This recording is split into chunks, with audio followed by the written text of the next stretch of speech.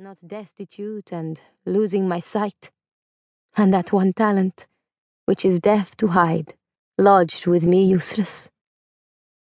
Christina could see him blinking behind the thick lenses, and saw the glint of the tears that were always embarrassingly ready these days, especially when he quoted Milton's sonnet about going blind. She wished she had let him win the chess game. Adopting a manner that reminded her of someone, Christina lightly quoted a later line from the same sonnet as she stood up and began to pick the chess pieces from the board. "Doth God exact day labour? Light denied?" And she smiled at him and went on. "I fondly ask." "Yes, you foolishly ask," he snapped. "Where is your mother? Tell me that. Embroidering in the drawing-room, could it be? Corpo di Bacco. Where is the drawing-room?" It occurred to Christina who it was that her own indulgently dismissive manner reminded her of.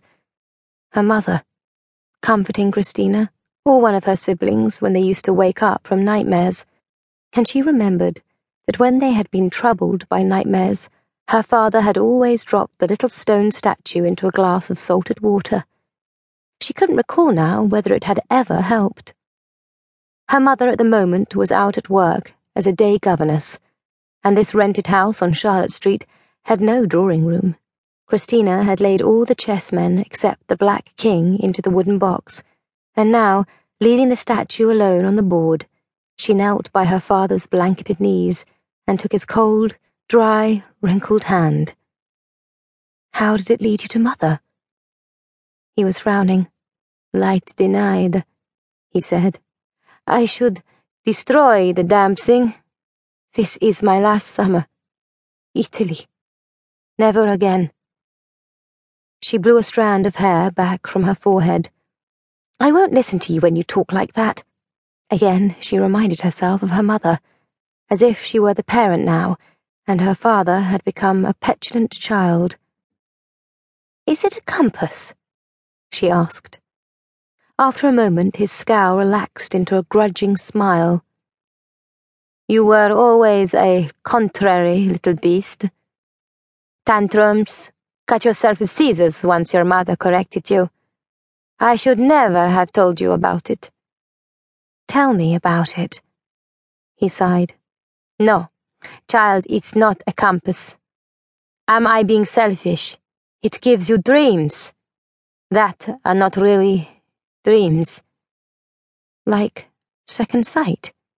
"Yes, I knew about statues. From my days as curator of ancient statuary at the Museum of Napoli, some of them are not entirely lifeless, and I belonged to the Carbonari there, who also know more than a little about such things." Christina nodded, noting the black spot on his palm. He had often told the children that it was the mark of Carbonari membership. "And then King Ferdinand outlawed the Carbonari, and I fled to Malta. But in 22, when I was 35, there was an earthquake, and I," he said, scratching his palm, "sensed this little stone, north of me. A summoning compass, if you like. I sailed east of Sicily, past the Gulf of Taranto and Apulea. Many perils, all the way up the east coast of Italy to Venice, following the dream song that led me to find him." He nodded toward the tiny lone figure on the chessboard. "In the possession of an ignorant Austrian soldier." "Led you to find him?" Not it, she thought. He freed his hand to ruffle her brown hair. "Understand, child, I had at that point nothing to lose. The Pope had already excommunicated the Carbonari."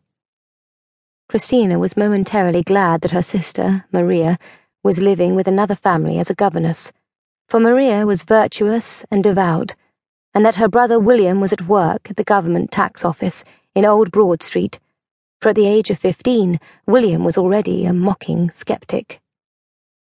Her brother Gabriel, though, who was off at Sass's Art Academy in Bedford Square,